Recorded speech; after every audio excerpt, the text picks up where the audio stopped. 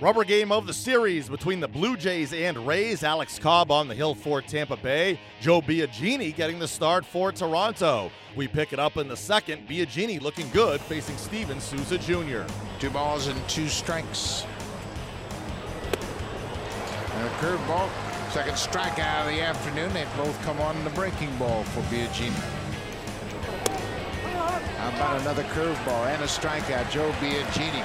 Pilar gets his lead off second. First pitch to Russ Martin is hit hard to left field. It'll bounce in front of Rasmussen off his knee.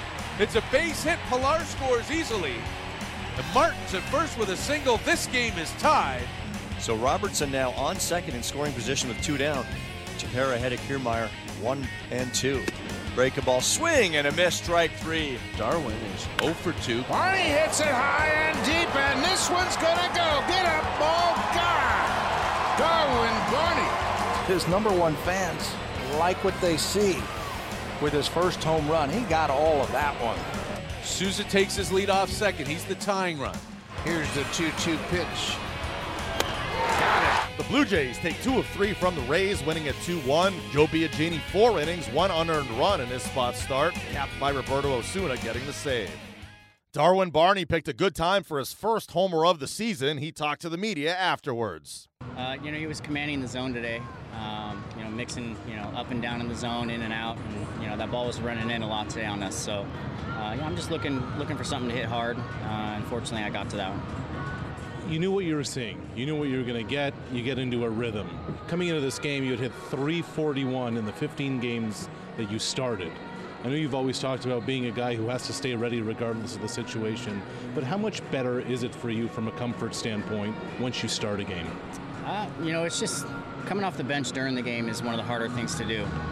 To come in cold and have a pinch hit opportunity, but that's part of the game. So, when you get those starts and you have the opportunity to know that you're going to see a bunch of pitches and have some at-bats, it kind of slows everything down a little bit. So I think that's kind of what happens there. People have been waiting for this offense to ignite while the power hitters haven't of late. The fact that Carrera got one yesterday, you hit one today, you end up winning this series. How critical can that be long term? It's just good to win a series, especially on a getaway day, getting home for a nice long homestand. I feel like we haven't been home that much this season, so we're excited to get there. Happy flight tonight, and the guys are starting to swing a little bit. Bats has been swinging the bat pretty well the last week or two, and Kendricks is definitely coming around. So, hopefully we can keep putting up runs for our pitching.